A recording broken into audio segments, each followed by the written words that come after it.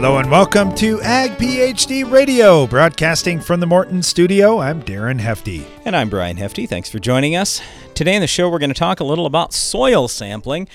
Now, just like our topic yesterday that impacts everyone who has soil, this one absolutely does. We are big believers in soil testing. Well, if you're going to have accurate and representative soil tests, you got to soil sample properly. So we want to talk about that a little bit today.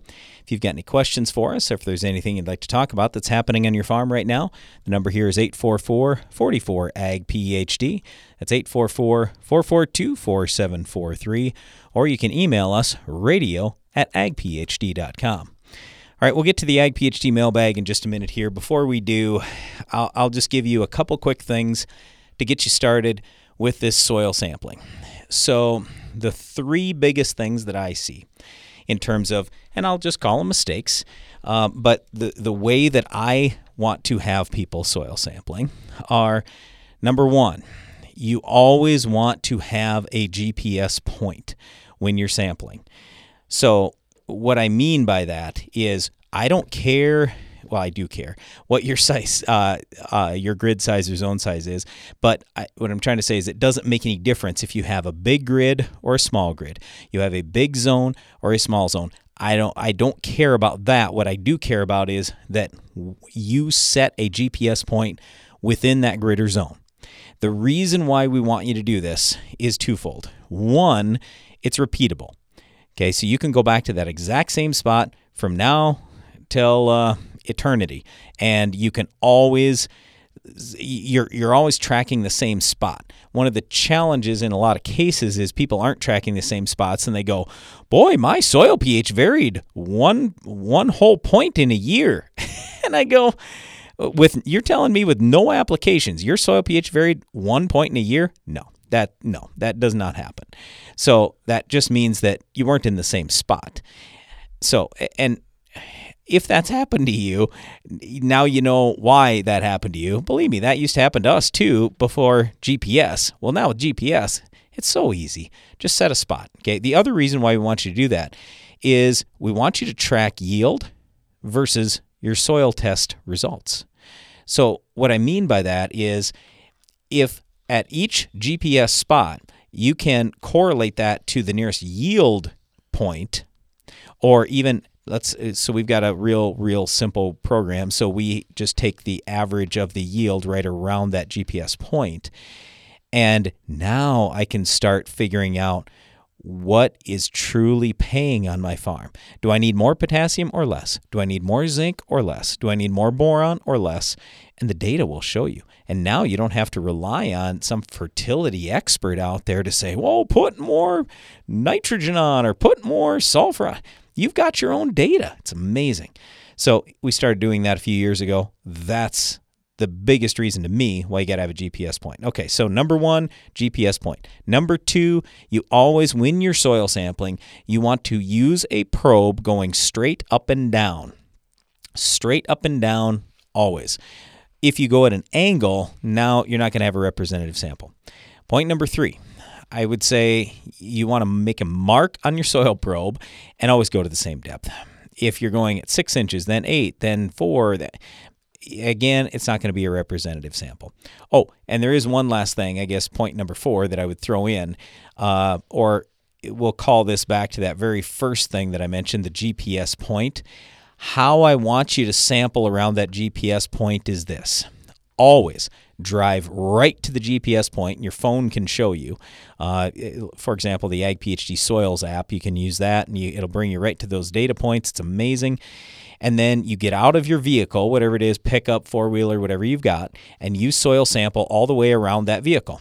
You take 2 to 3 soil cores in front of the vehicle, to the side, to the back, to the other side, done. Okay, now you've got 8 to 12 soil cores. You throw them all in a bucket, dump those in the bag, you're done. You send it in. The lab will mix your soil up, or at least most labs will. And anyway, the reason why you want to do that, again, it's that repeatability that we're after, and you're using that GPS point, so now you can correlate that to yield as well. All right, so we'll talk a little more about soil sampling throughout the show today. Right now, let's get to the Ag PhD mailbag. It's the mailbag. All right, Brandon, a strip till question here. This is coming from Ben in northeast Iowa. He said, we've got CEC that ranges from 15 to 20 and organic matter in the 4 to 7% range. Ooh, nice. Been doing some strip till with coulters. We're switching to a shank-style machine that will be used in the fall and potentially in the spring, depending on the weather. Been applying 150 pounds of dry urea spread 4 inches deep, 6 inches wide with the coulter machine. Just wondering if we're at a 6 or 7 inch depth with this shank, could we put that much urea in the strip? What kind of limit would you have on how much nitrogen you'd feel comfortable in a spring strip till and a fall strip till situation in northeast Iowa? Okay, so first of all, like on our farm, we have done strip till for going on almost 20 years now. We don't band our nitrogen, and the little bit, most of the sulfur we apply, we do not band, and most of the boron we apply, we do not band.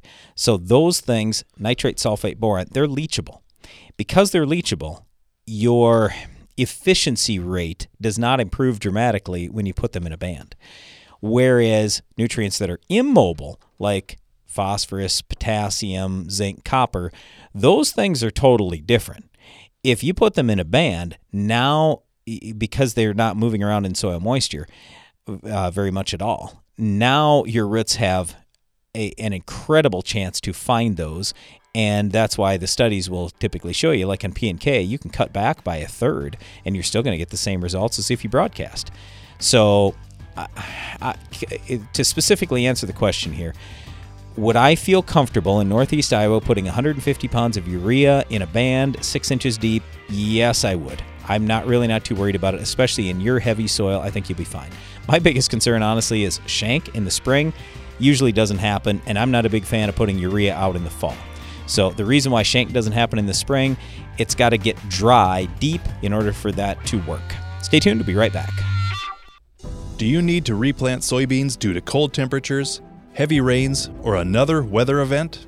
Weeds don't seem to care, and you have limited options for last-minute weed control. This is when you turn to Spitfire herbicide from New Farm. Unlike other Phenoxy herbicides, Spitfire can be applied up to 7 days before planting. Fields treated with the dual active power of Spitfire will benefit from weed control that will ease planting and help your beans establish a good stand. Spitfire from New Farm, here to help. Please join us for the Ag PhD Field Day coming up Thursday, July 29th on our farm near Baltic, South Dakota. I'm Darren Hefty. The Ag PhD Field Day is the largest farm field day in America, and we have a lot planned again this year. We host the event just one day each year as a way to say thank you for listening to Ag PhD Radio and watching Ag PhD TV. We have free admission, free parking, and free food and drinks throughout the day. We've got yield champs from across the country speaking about raising higher yields and increasing profits. We also have speakers on drainage law, estate planning, changes in farm tax laws, grain marketing, and the H-2A program. Plus, we'll show you some of the dozens of research plots we're working on. Rob Sharkey will be there to do a live Shark Farmer radio show, and we'll have equipment both on display and running out in the field from Case IH, John Deere, AGCO, and more. Don't miss the free Ag PhD Field Day, Thursday, July 29th. Go to agphd.com to learn more and register. Heat, drought, wind, hail, northern corn leaf blight, gray leaf spot. If your corn is under stress, you are too. Get Veltima fungicide, swift activity, with fast payback, an expanded application window. Makes life simple, and it's the secure choice. With powerful residual for visibly healthier corn. Swift, simple, secure. Veltima fungicide. Call your BASF rep today. Always read and follow label directions. Veltima fungicide is not registered in all states.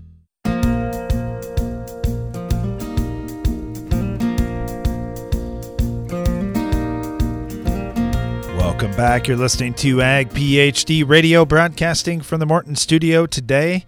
I love the summertime because we're getting, one of the reasons is we're getting pictures sent in for the Ag PhD mailbag, radio at agphd.com. Got one from Patrick, and he said, I'm wondering if you can identify this bug. I believe it's Japanese beetle. You bet it is. And I don't like the looks of the picture you sent me because it looks like there's going to be more Japanese beetles soon. So that kind of brings up our next caller here, Jim in Ohio, who sounds like he may have some of the same problem in his soybeans. Jim, thanks for calling in. Yeah, I'm finding some Jap beetle out there. They're making holy leaves. Yeah, they sure are. So what do you got going on out there? You've got other things you need to do in the field? No, we've had a lot of water out here. There's a lot of yellow beans and spots out here. And I was wondering, I was thinking about spraying for Jap beetle. And while I'm doing that, I was wondering what kind of generic low-cost fungicide a guy could throw in there. Sure, like sure. I said, we got a lot of yellow beans. I don't want to spend a whole lot on fungicide. Sure. I do know I got to spray for Jap beetle. Yep. Have you had any problem with Sclerotinia white mold in the past, or are we just talking general soybean diseases? I haven't had any for several years. Okay, good. So a lot of people will put out like a generic Quadris, and that costs about $4 an acre for the full rate. So you can do that. The problem is that's in the same chemical family as Headline and Avito and all the other strobilurins. And there is a lot of resistance with frog eye leaf spot and brown spot now, and we're concerned about a couple other diseases too. So that's the cheapest, or one of the cheapest, so that would be a good way to go. You could also step it up a little bit and do a combination of something if you wanted to. That'll cost a little bit more money. Let's say it was Fortix, for example. I know that's something we're using on our farm. Full rate's about $7. That's a combination of Avito, the strobe, Top Guard, a Trizol, and then another really good one would be Stratego Yield. It's fairly reasonable after rebates. Might cost you $8 to $10, something like that. So those would probably be the three products I would think about. Generic Quadris, if all you're after is plant health and a little bit of disease control. Otherwise, Fortix or Stratego Yield if you want to go cheap, but get something with two modes of action. Okay, I was just kind of wondering. So I thought I'd throw in something in there if I'm killing Jap beetle to help Absolutely. the beans out. Yep, that's exactly what we've been doing. A generic Domark? Oh, yeah, you can do that. That's the reason why I asked you about the Sclerotinia white mold. So, yeah, that's inexpensive as well. Some places the beans are getting over waist tall, and I'm going to do an airplane. I don't think an airplane could get that down in there. Well, what are you concerned about getting down in there, the fungicide or the insecticide? Fungicide. Yeah. For white mold, if it is, it's clear down in, close right. to the ground. Yep. No, I'm with you. And yes, when beans get to be waist tall, it does get challenging, and we need good coverage if the fungicide is going to work. But I will say fungicides do get pressed down pretty well from aerial application, whether it's a plane or a helicopter. We just had a little bit of stuff, some trees actually. We had to spray some fungicide and insecticide over some trees, and I was surprised. Leaves way down underneath, they actually coated pretty well. I only bring that up because we just did this the other day, and I went out and I checked, and boy, we had good coverage underneath. But anyway, generic Domark is probably $5 an acre. Okay, maybe a guy could mix that with generic Quadris. Yep, generic Quadris. Certainly could. Yep, absolutely. Would you use full rate on both of them, or just cut back? No, I'd probably use a half rate on the generic Quadris. So you're spending $2 there, and you spend the $5 on the generic Domark. So now you're talking $7. That's what I'd do. But that sounds real good. Yep. Okay. Well, hey, thanks for the call, Jim. Okay. Appreciate it. Good luck out there. Thank you. You bet. Yep. See ya. Bye. Let's head down to Arkansas. We got Trent Roberts with the University of Arkansas to talk a little about soil sampling on our show. Trent, thanks for joining us. Hey, guys. How's it going? Pretty well. I get a lot of soil samples I get to look at from around the country, and I do see a number coming from the state of Arkansas, and just I'm kind of wondering, when you start with the soil sampling guidelines for folks in your state, do you take a lot of 6-inch samples? Do you have a lot of guys pulling samples themselves? Where do your recommendations start? Well, so in Arkansas, we kind of have two different soil sampling depths that we recommend, and it's specific to crop. And so I think regardless of where you're at in the country, you want to start with the crop and look at your land, your LGU or your source of information to determine what that correct sampling depth is. So, for example, in Arkansas, rice and beans are kind of our workhorse, and we only sample 0 to 4 inches for those crops, whereas some of our others like corn, we sample 0 to 6. So I always try to tell people, make sure you know where your recommendations are coming from and what depth they recommend to start off with. When you're looking at nutrients, we get so many questions about N, P, and K, and for good reason. There's a lot of pounds of those nutrients that we know the crops are using. What do you see in terms of the secondary nutrients like sulfur? It seems to be one getting a lot of attention around the country, that growers are adding more sulfur and seeing some results. Yeah, and so, there's been a lot of work on sulfur. We have a problem here in Arkansas with getting good, consistent responses to sulfur, but what I always try to tell people is, sulfur availability in the soil is really dominated by organic matter and its mineralization. And so I think that's the tricky part is, being able to predict whether or not your organic matter is going to supply enough sulfur. So, with Clean Air Act, we've taken and scrubbed a lot of sulfur out of the atmosphere, which helped us with atmospheric deposition. And so now we're really relying on that soil organic matter to mineralize and provide us sulfur. And I think that's where we're seeing maybe inconsistencies or sulfur deficiencies where we typically didn't in the past. But here in Arkansas, we're moving towards a model of looking at organic matter content as a predictor for, sulfur needs.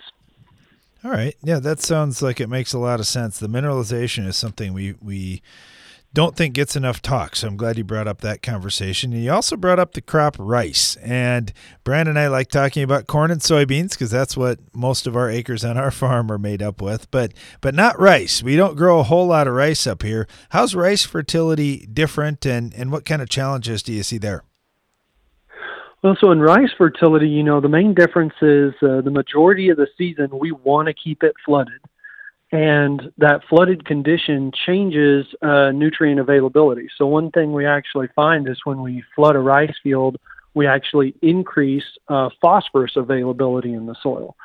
So what that means is if I grow corn and rice in the same soil, I may have to apply more phosphorus to my corn crop because it's not flooded. Whereas if I grew rice in that same field, that flooded condition increases my P availability, so I can actually get by with a lower rate of phosphorus fertilizer. The other big one that we find is big problems with zinc. And so zinc is very important for oxygen transport in the plant.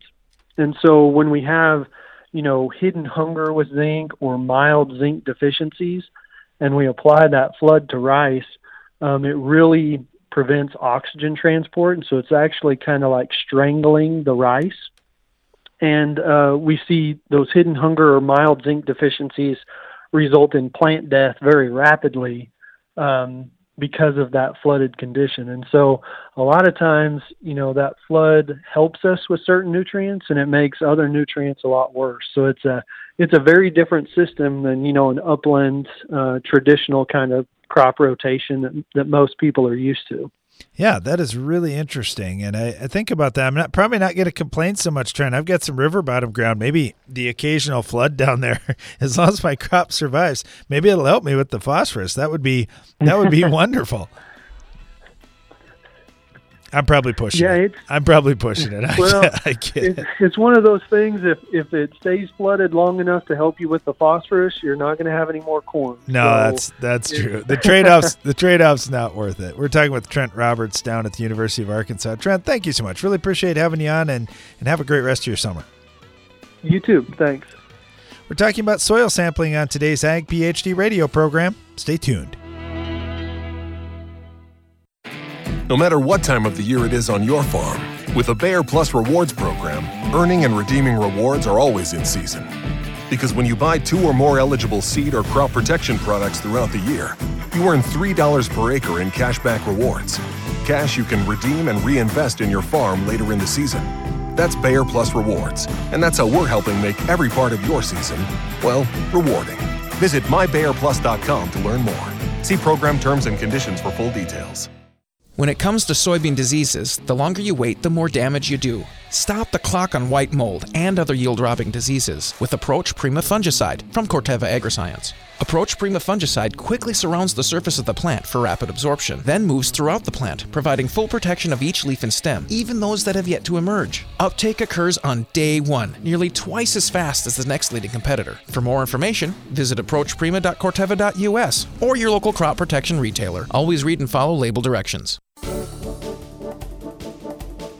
Please join us for the Ag PhD Field Day coming up Thursday, July 29th on our farm near Baltic, South Dakota. I'm Darren Hefty. The Ag PhD Field Day is the largest farm field day in America, and we have a lot planned again this year. We host the event just one day each year as a way to say thank you for listening to Ag PhD Radio and watching Ag PhD TV. We have free admission, free parking, and free food and drinks throughout the day. We've got yield champs from across the country speaking about raising higher yields and increasing profits. We also have speakers on drainage law, estate planning, changes in farm tax laws, grain marketing, and the H-2A program. Plus, we'll show you some of the dozens of research plots we're working on. Rob Sharkey will be there to do a live Shark Farmer radio show, and we'll have equipment both on display and running out in the field from Case IH, John Deere, AGCO, and more. Don't miss the free Ag PhD Field Day, Thursday, July 29th. Go to agphd.com to learn more and register.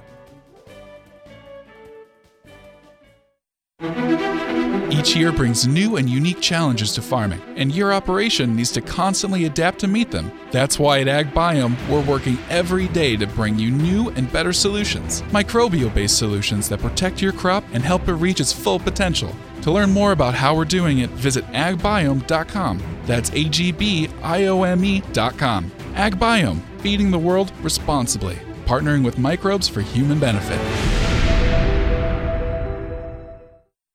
Give your corn a strong defense against stress throughout the season with MycoApply Endoprime SC.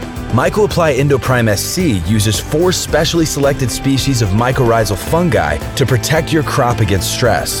That means more access to water and key micronutrients while building a healthy soil structure for stronger crops for years to come. Stronger corn starts beneath the surface. Learn more about MycoApply Endoprime SC at endoprimecorn.com. Always read and follow label instructions.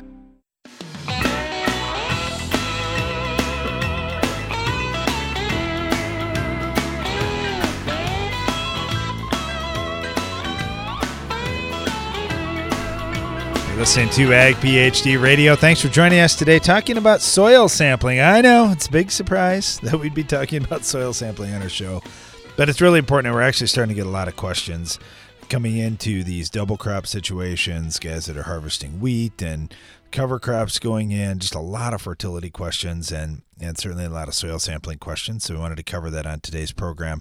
So hopefully you're getting a little taste here. We're talking with Trenton Roberts down at University of Arkansas about rice and soybeans and corn and what they're doing down there and some of the nutrients they're looking at. Let's head a little bit further north. We've got a farmer up in Wisconsin on with us right now. We've got Kyle on. Kyle, thanks for joining us. Hey, fellas. Good to be here. All right, talk to us about your soil sampling program. I always enjoy hearing about it. I hear how you're adapting over the years and learning more. What are you learning that's going to influence your soil sampling this year? Not a great deal new. We're going to kind of stay the course. We generally do about 30% of our acreage every year. So every 3 years we've covered everything. We're kind of shifting our focus. We're actually putting more emphasis on tissue sampling. We're still going to keep doing our soil sampling because I really feel for things like calcium and pH, it really gives us a good idea as to what's going on out there, and it really shows us where we have drainage issues, especially in our type of topography. But we have the ability now with the high boy sprayer the last couple of years that we can spoon feed things that we need to in season, and we're finding tissue sampling is really important. We're doing it every Monday now, and that really is paying dividends for us. But we are definitely going to continue with the soil sampling, and it showed us a few surprises that we, quite frankly, haven't anticipated. Okay, so now you got me curious on multiple things here. I want to start with that high clearance sprayer and the spoon feeding of nutrients. What do you see that you're getting a response out of putting on in season? Is it nitrogen and sulfur and boron leachable ones, or are there some other nutrients that we might not be thinking about that in season applications have really helped with?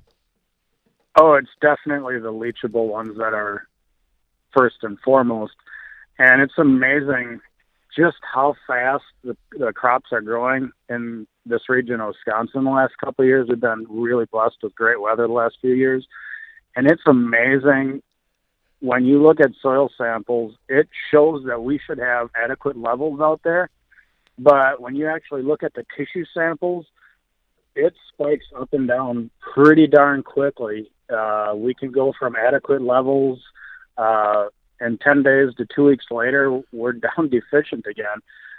So it's nice to be able to have the ability to go in and give it a little extra shot, a little pick-me-up. This year, we even experimented wide dropping some beans just to see what it did. We were kind of borderline deficient on sulfur especially. I happened to be out putting on some late-season tassel time nitrogen and sulfur on the corn, had some in the tank. I was like, let's do some trial strips across the beans and see what it did at, 10 gallons and then at 20 gallons. So right now, to the naked eye, it doesn't look any different. Yesterday was the first tissue sample that we pulled after doing that. So hopefully by Thursday or Friday, I'll know if the plant has taken anything up yet. It'll be interesting.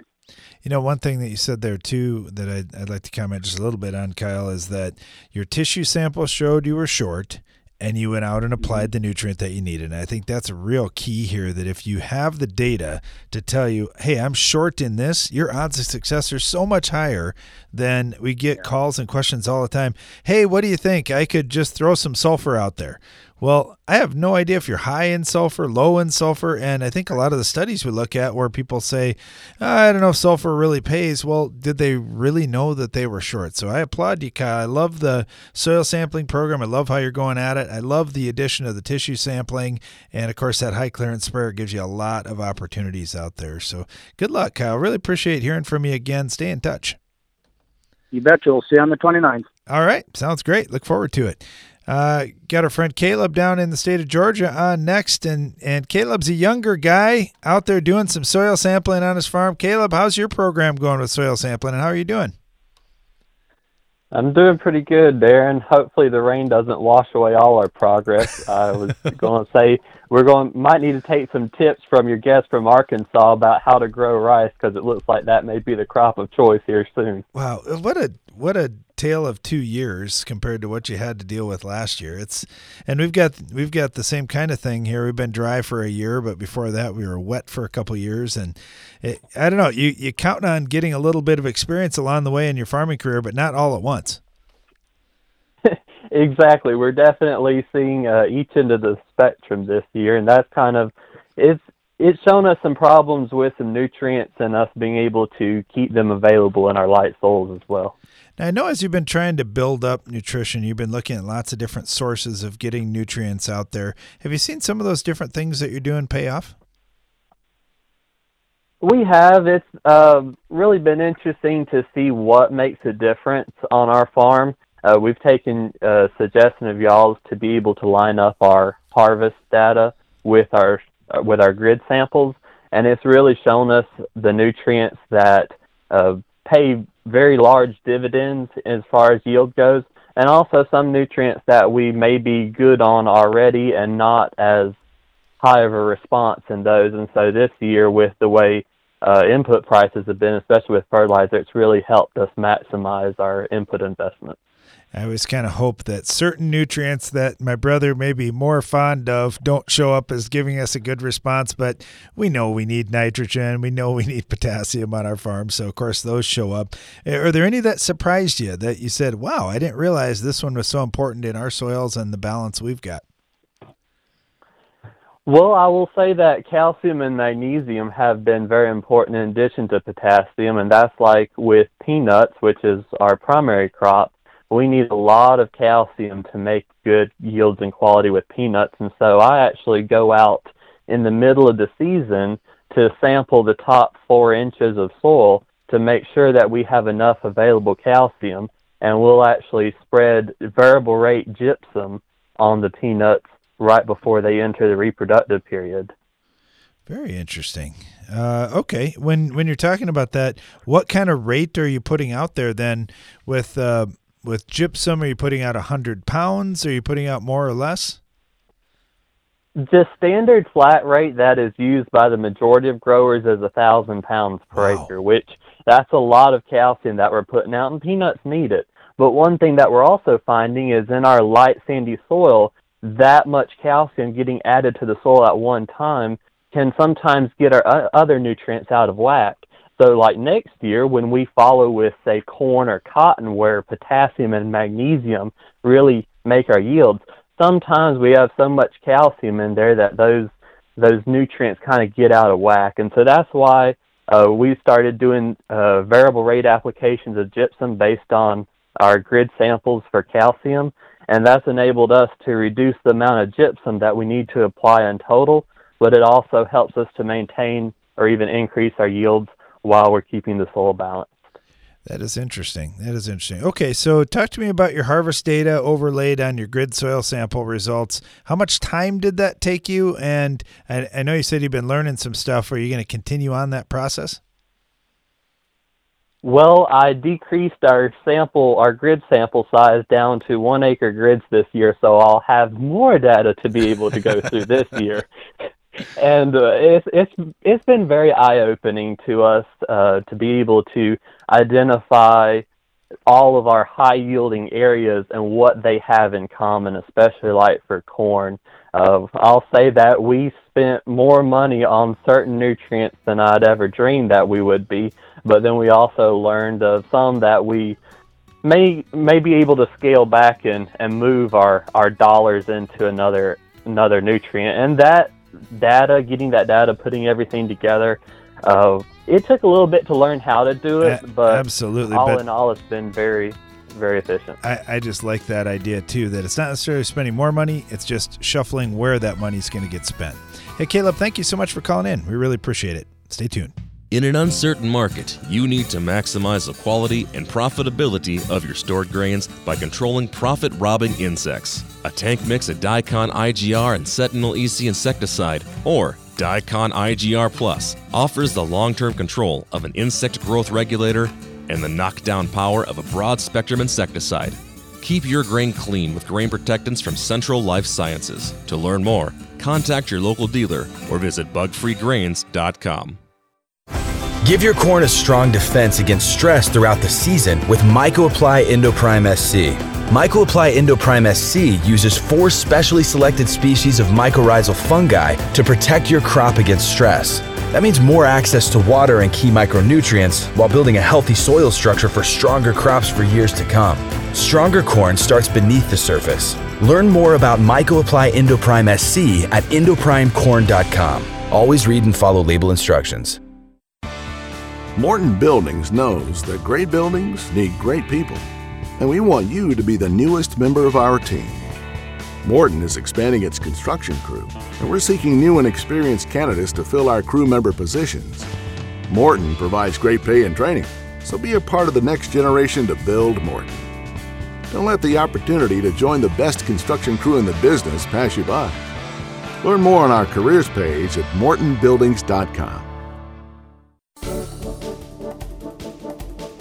Please join us for the Ag PhD Field Day coming up Thursday, July 29th on our farm near Baltic, South Dakota. I'm Darren Hefty. The Ag PhD Field Day is the largest farm field day in America, and we have a lot planned again this year. We host the event just one day each year as a way to say thank you for listening to Ag PhD Radio and watching Ag PhD TV. We have free admission, free parking, and free food and drinks throughout the day. We've got yield champs from across the country speaking about raising higher yields and increasing profits. We also have speakers on drainage law, estate planning, changes in farm tax laws, grain marketing, and the H-2A program. Plus, we'll show you some of the dozens of research plots we're working on. Rob Sharkey will be there to do a live Shark Farmer radio show, and we'll have equipment both on display and running out in the field from Case IH, John Deere, AGCO, and more. Don't miss the free Ag PhD Field Day, Thursday, July 29th. Go to agphd.com to learn more and register.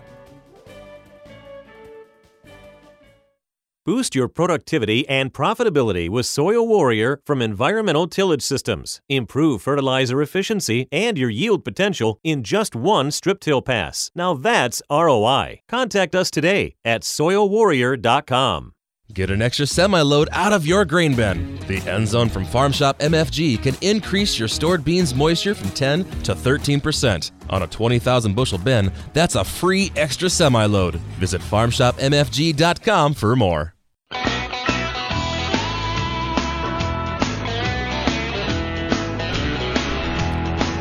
Welcome back. You're listening to Ag PhD Radio. Thanks for joining us here in the Morton studio. We're talking about soil sampling and a couple of things that came up there in this last discussion. We were talking with Caleb down in Georgia, and one of the things that we've done on our farm is take our 1 acre grid samples, or our grid soil samples, and lay that data over our yield results and look at each 1 acre of what our yield is, what our soil sample reports say, and start making some comparisons. Hey, in these areas where we're high in this, we're doing better. In these areas where we're low in this, we're doing worse. This kind of thing to see, all right, what levels of each nutrient are we at when we're hitting our best yields? And Caleb says he's doing that down in Georgia, and that's awesome. And it's led him to take even smaller grids. He wasn't doing 1 acre grids. Now he's going to start doing 1 acre grids just to get more data and try to drive decisions even better. I thought that was interesting. And then talking to Kyle in Wisconsin, he's been doing soil sampling every 3 years on his farm, and now he's doing a lot more with tissue sampling and just noticing how sometimes the soil sample says there's plenty, but the tissue sample says he's running a little bit short. But one thing that he said, and I didn't get to dig into this anymore because we ran out of time with Kyle, but the tissue samples, a lot of times when we get dry, all of a sudden we see tissue sample numbers going down, and we aren't able to get the nutrients into the plant. That doesn't mean the nutrients aren't out in the field, and to me, that doesn't necessarily tell me that I need to put on more nutrients unless I can drive them in through the foliage. It just tells me I can't get them in through the roots right now because we don't have enough moisture. So when we get a rainfall event like we had roughly a week ago, all of a sudden tissue sample levels go way up because now we've got moisture in that top few inches of soil where a lot of those nutrients are. So it does tell me we've got to manage things a little different if we're hitting those spells where I just can't get nutrient uptake. Maybe my nutrients need to be deeper, maybe they need to be banded, or maybe we just need some rain. So I guess our experience has been we can't always drive nutrients in through foliage. Yeah, but when you say need some rain, okay, everybody, we as farmers, I'll talk for myself, we as farmers can use that as an excuse all the time to say, well, I'd had a better crop. No, I'm saying we have plenty of nutrients in the soil, but they can't get into the plant because there's no moisture out there to drive them in. And I'm saying okay. Can't disagree with that. That's a fact.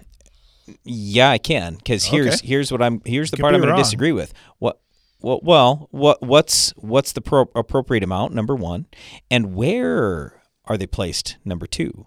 So my point is, if I had lots of nutrients, like almost an overload of nutrients in the range of, let's call it 8 to 12 inches deep in the soil, where I'm more likely to have moisture. I have heavy soil there, for example, on our farm. So there's moisture there most of the time. Almost every single year, even in a drought year, there's a fair amount of moisture at 8 to 12 inches deep. I mean, eventually you're going to run out. But my point is, if we had more nutrients there, we'd be in better shape.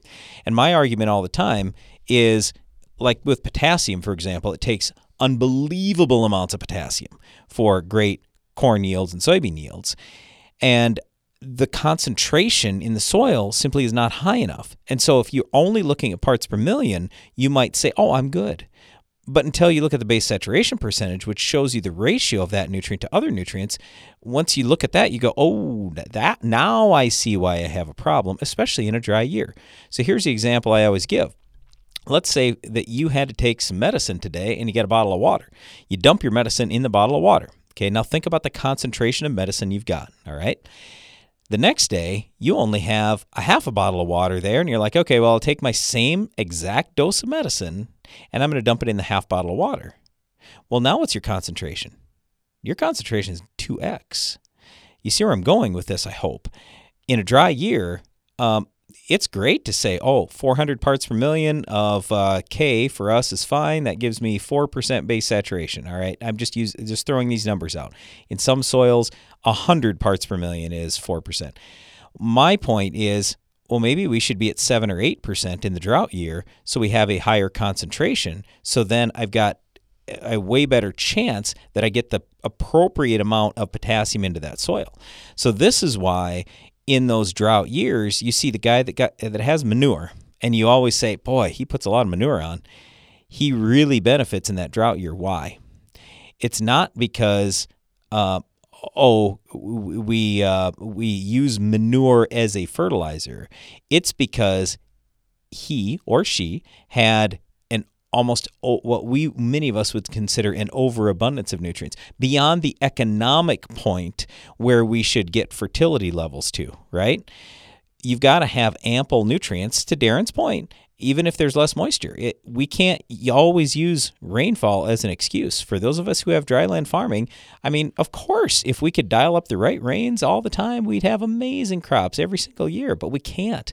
So we have to figure out, how do we beat Mother Nature, or at least work with Mother Nature to get the best yields possible, even in these really challenging years. Having ample amounts of soil fertility is one part.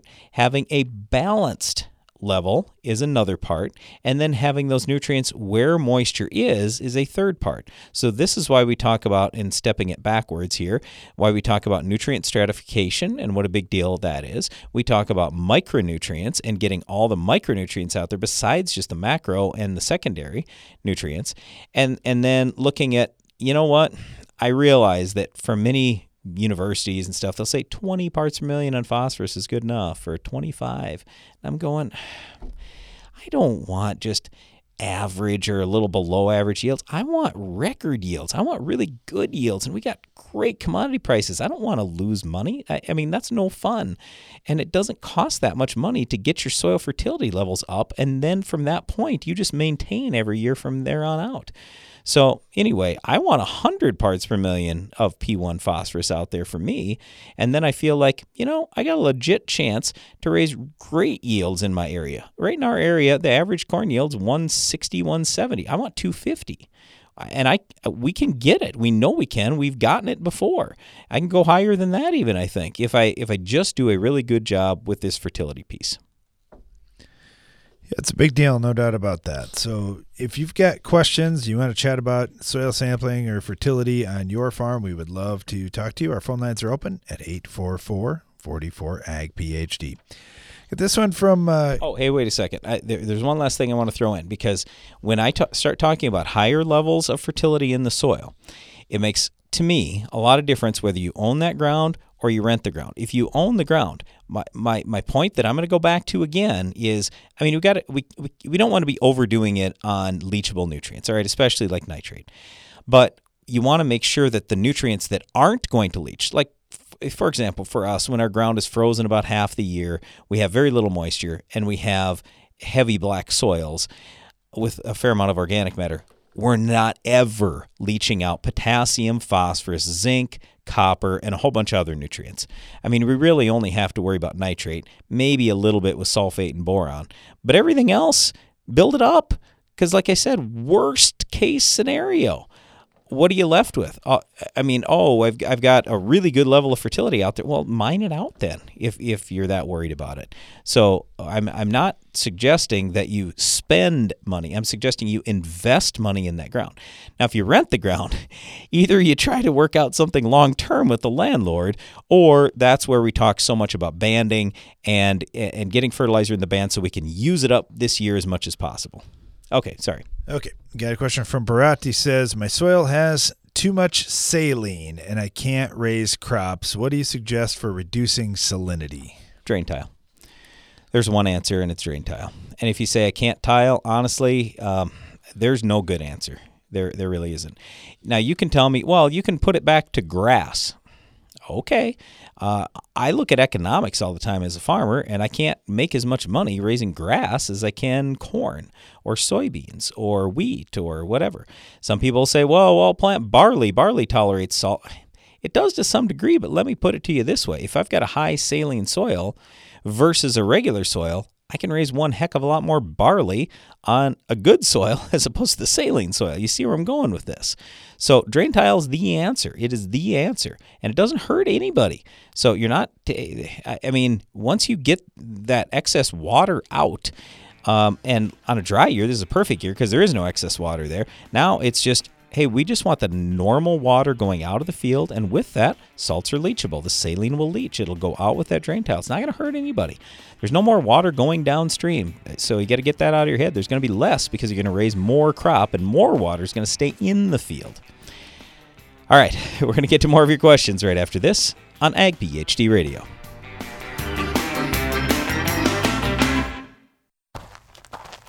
You work for results. That's why the Enlist Weed Control System gives you flexible tank mixing, near zero volatility, a wide application window, and proven weed control. Because the Enlist system was built for your results. Get better weed control with no ifs, ands, or buts at Enlist.com. Enlist.com. If you've ever wondered how the Farmall got its name, here's an abbreviated list of the jobs the Case IH Farmall can do. Baling, cutting hay, feeding, hauling, loading, pulling, raking, cleaning barn, mixing feed, fertilizing, mowing, chopping, seeding, clearing, irrigating, furrowing, cultivating, hitching, digging, emergency tow, harrowing, hoisting, leading parades, excavating, grading. Let's make it simple. This tractor does it all. So no matter what you're doing, Can Do comes in red. Farmall. Learn more at caseih.com/farmall. You can count on AgroLiquid for precision crop nutrition. When you don't get all your potash down in the fall, when weather or market prices change your management strategy, or when you want to balance your fertilizer program with micronutrients, AgroLiquid is ready with the products and application flexibility you want for in-season crop nutrition and the research-proven results you need. AgroLiquid. Apply less. Expect more. Find a retailer at agroliquid.com. Please join us for the Ag PhD Field Day coming up Thursday, July 29th on our farm near Baltic, South Dakota. I'm Darren Hefty. The Ag PhD Field Day is the largest farm field day in America, and we have a lot planned again this year. We host the event just one day each year as a way to say thank you for listening to Ag PhD Radio and watching Ag PhD TV. We have free admission, free parking, and free food and drinks throughout the day. We've got yield champs from across the country speaking about raising higher yields and increasing profits. We also have speakers on drainage law, estate planning, changes in farm tax laws, grain marketing, and the H-2A program. Plus, we'll show you some of the dozens of research plots we're working on. Rob Sharkey will be there to do a live Shark Farmer radio show, and we'll have equipment both on display and running out in the field from Case IH, John Deere, AGCO, and more. Don't miss the free Ag PhD Field Day, Thursday, July 29th. Go to agphd.com to learn more and register. Help keep the toughest, most resistant diseases out of your fields with Lucento fungicide from FMC. An exclusive novel premix of 2 modes of action delivers broad-spectrum control and a long-lasting protective residual. Tackle key diseases in corn, soybeans, wheat, peanuts, and sugar beets. Choose Lucento fungicide from FMC. Visit your FMC retailer or lucento.ag.fmc.com to learn more. Always read and follow label directions for use.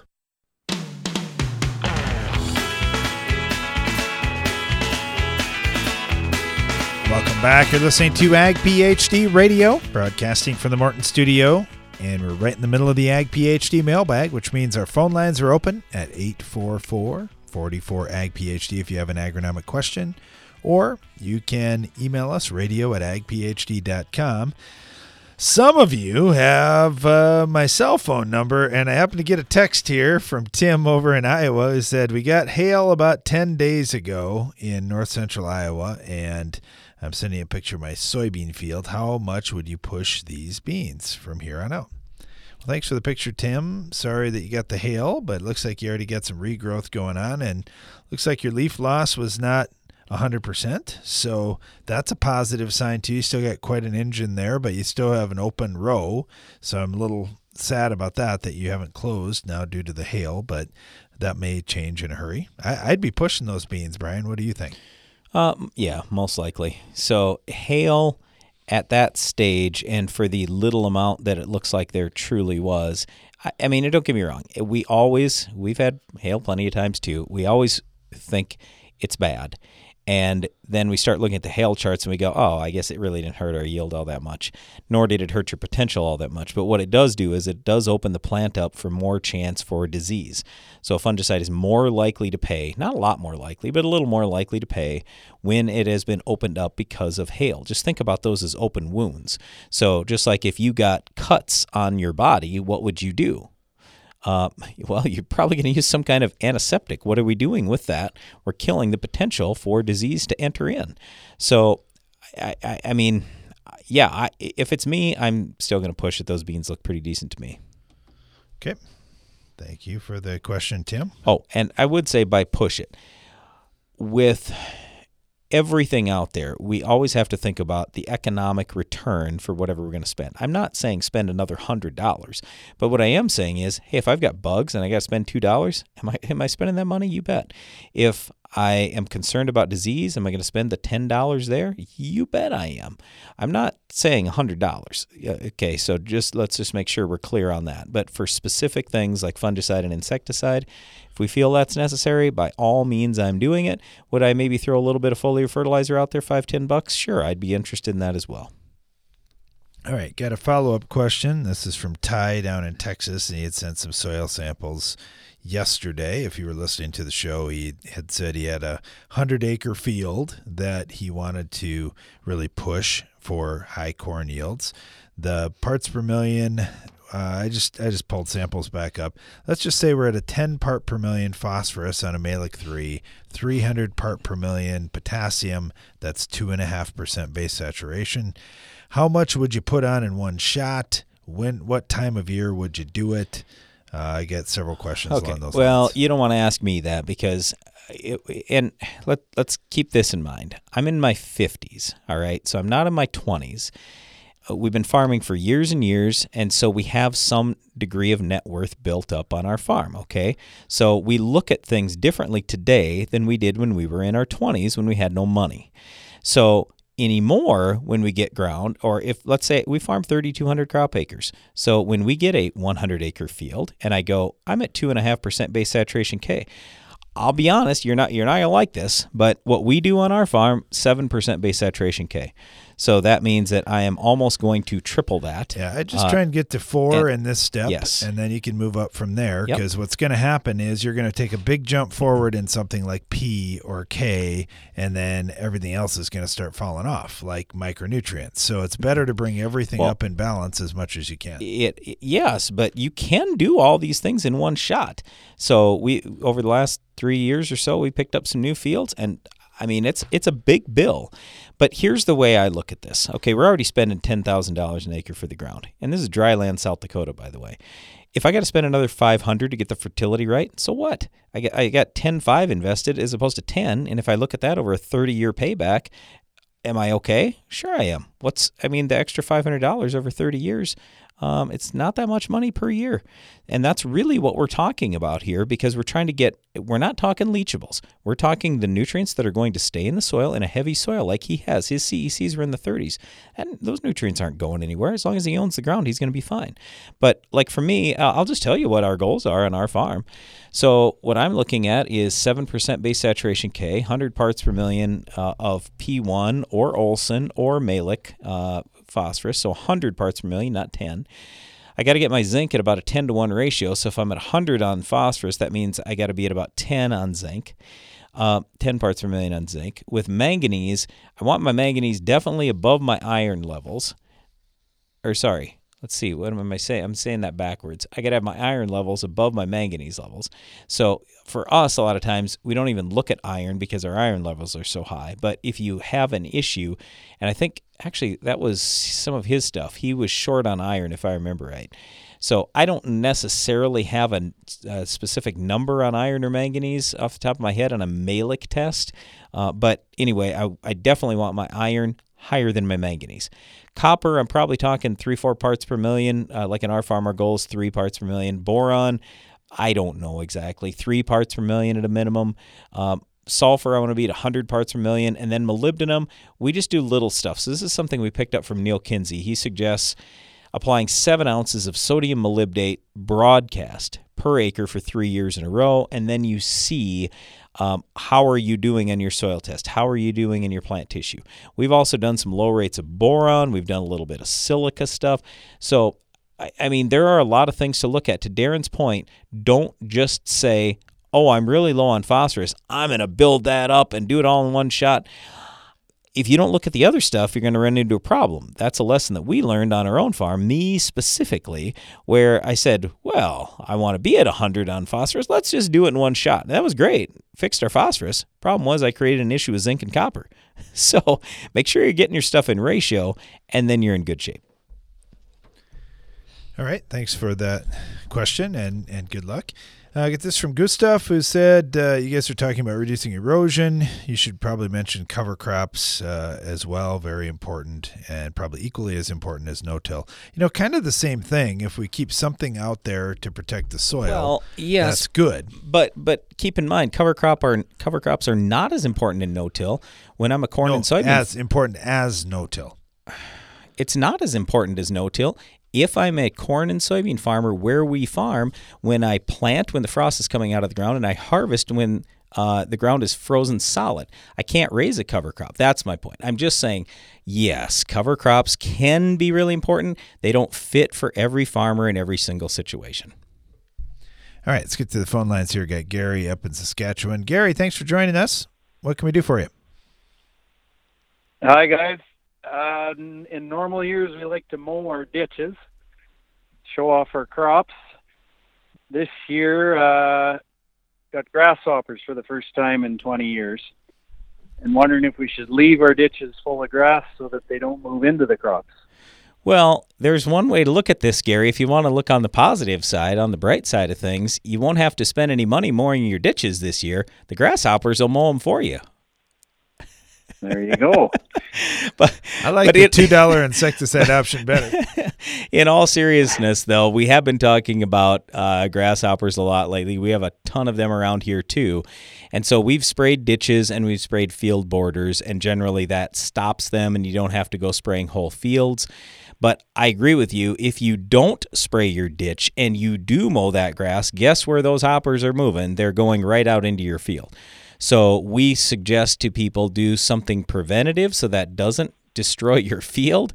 But like I say, you know, in a drought year like this for us, yeah, we actually have done some mowing. We got our big field day coming up next week and we want stuff to look nice. But otherwise, I would have seriously considered just leaving that grass because the grasshoppers are cutting it off. And if they're feeding there, they're not feeding out in our field so much. Okay, I hate leaving it not neat and tidy like usual, but I think we will this year then. Yep, otherwise, like I say, you just spend a little money on insecticide and then you go cut your grass. But yeah, without that, I don't know. I'm with you. If you wanted to get by as cheap as possible, I might just leave it. Thanks for that. Have a good one. Yep, you too. All right, thanks, Gary. I had one come in from PW, and we were talking about fallow years and how if you can raise a crop there and make some money, that's wonderful. And he said, happy some fields are fallow near us this year because they're in a severe drought, I'm assuming. Thanks for the feedback, PW, and the humor. We appreciate that. It is fun when we get all these questions there. And today we're talking about soil sampling, and there's a lot of different ways to do it. Brian prefaced Ty's answer with, well, where we're at in our farming career, we've been doing it for a long time, and we've got some equity. We can afford to do things a little different maybe than the beginning farmer, but the principles are still there. Build the soils up and reap the benefits for many years. Thanks for listening to our show today. Be sure to join us again each weekday for more Ag PhD Radio.